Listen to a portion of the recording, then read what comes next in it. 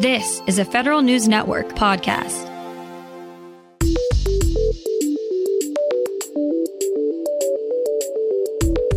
Coming up on today's Federal Newscast, bad computer password practices could lead to phishing attacks at the Interior Department.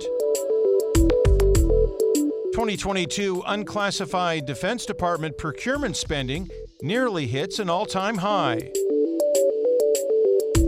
And the penalty for unethical feds could hit over $70,000. Those stories and more in today's Federal Newscast.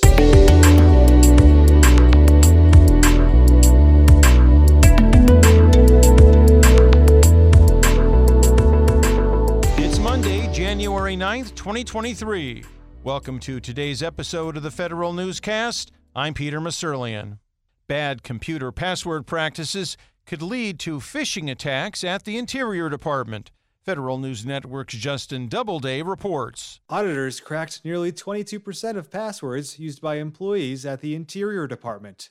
That includes 288 accounts with elevated privileges and 362 accounts used by senior government officials. The report from the Interior Inspector General says the agency doesn't consistently use multi-factor authentication.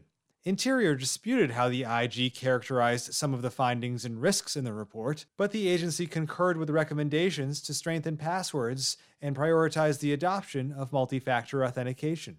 Justin Doubleday, Federal News Network. The NIH IT Acquisition and Assessment Center, or NITAC, is extending its CIO SP3 contract through April 29th. NITAC made the decision after continued protests delayed the follow-on contract, CIO SP4. NITAC now believes it will make awards for CIO SP4 by March 15th. There are still 3 protests currently open before the Government Accountability Office. NITAC had extended the current contract 2 other times since the initial performance period was supposed to expire last May. Unclassified Defense Department procurement bounced back in 2022 with $436 billion in spending, representing a 6.7% increase over the previous year. Bloomberg government says the increase comes from inflation and money spent on the COVID-19 response, the war in Ukraine, increased foreign demand for U.S. weapons, and a backlog of investments in military infrastructure. The Navy saw the highest jump in procurement spending for 2022, up 11% to $131 billion. Last year's total unclassified procurement spending reached DoD's second highest annual total ever. The General Services Administration has a plan to address contractors' frustrations with the schedule modification process.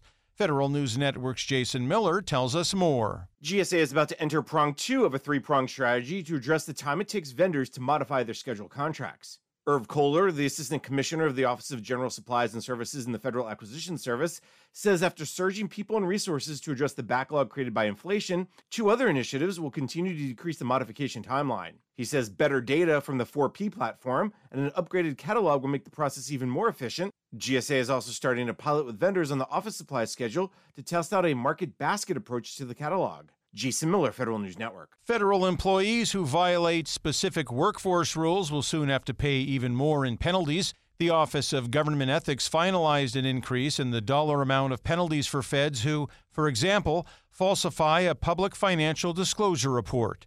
Depending on the type of violation, penalized feds could now pay up to $71,000. Federal employees have just a few days left to donate to the combined federal campaign. Federal News Network's Drew Friedman reports. The Office of Personnel Management is making a final push encouraging feds to donate to the CFC. This year's annual federal donation campaign began in September. There are 5,000 charities participating. In last year's CFC, federal employees gave a cumulative total of $80 million. The program has collected more than $8 billion in total charity donations since it was created in the 1960s.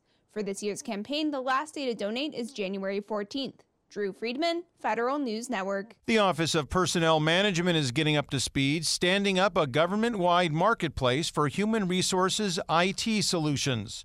Federal News Network's Jory Heckman has more. OPM spent much of last year going through an HR IT inventory and modernization roadmap with some of the biggest agencies in government. Steve Krause, a senior advisor at OPM for its HR Quality Services Management Office, says that roadmap helped get a better understanding of the state of HR IT systems across the federal government as OPM looks to standardize the market for these solutions and services. There are opportunities to help the federal government speak with one voice and operate as more of an enterprise customer, if you will. Jory Heckman, Federal News Network. Agencies get new guidance for managing text messages and other electronic records.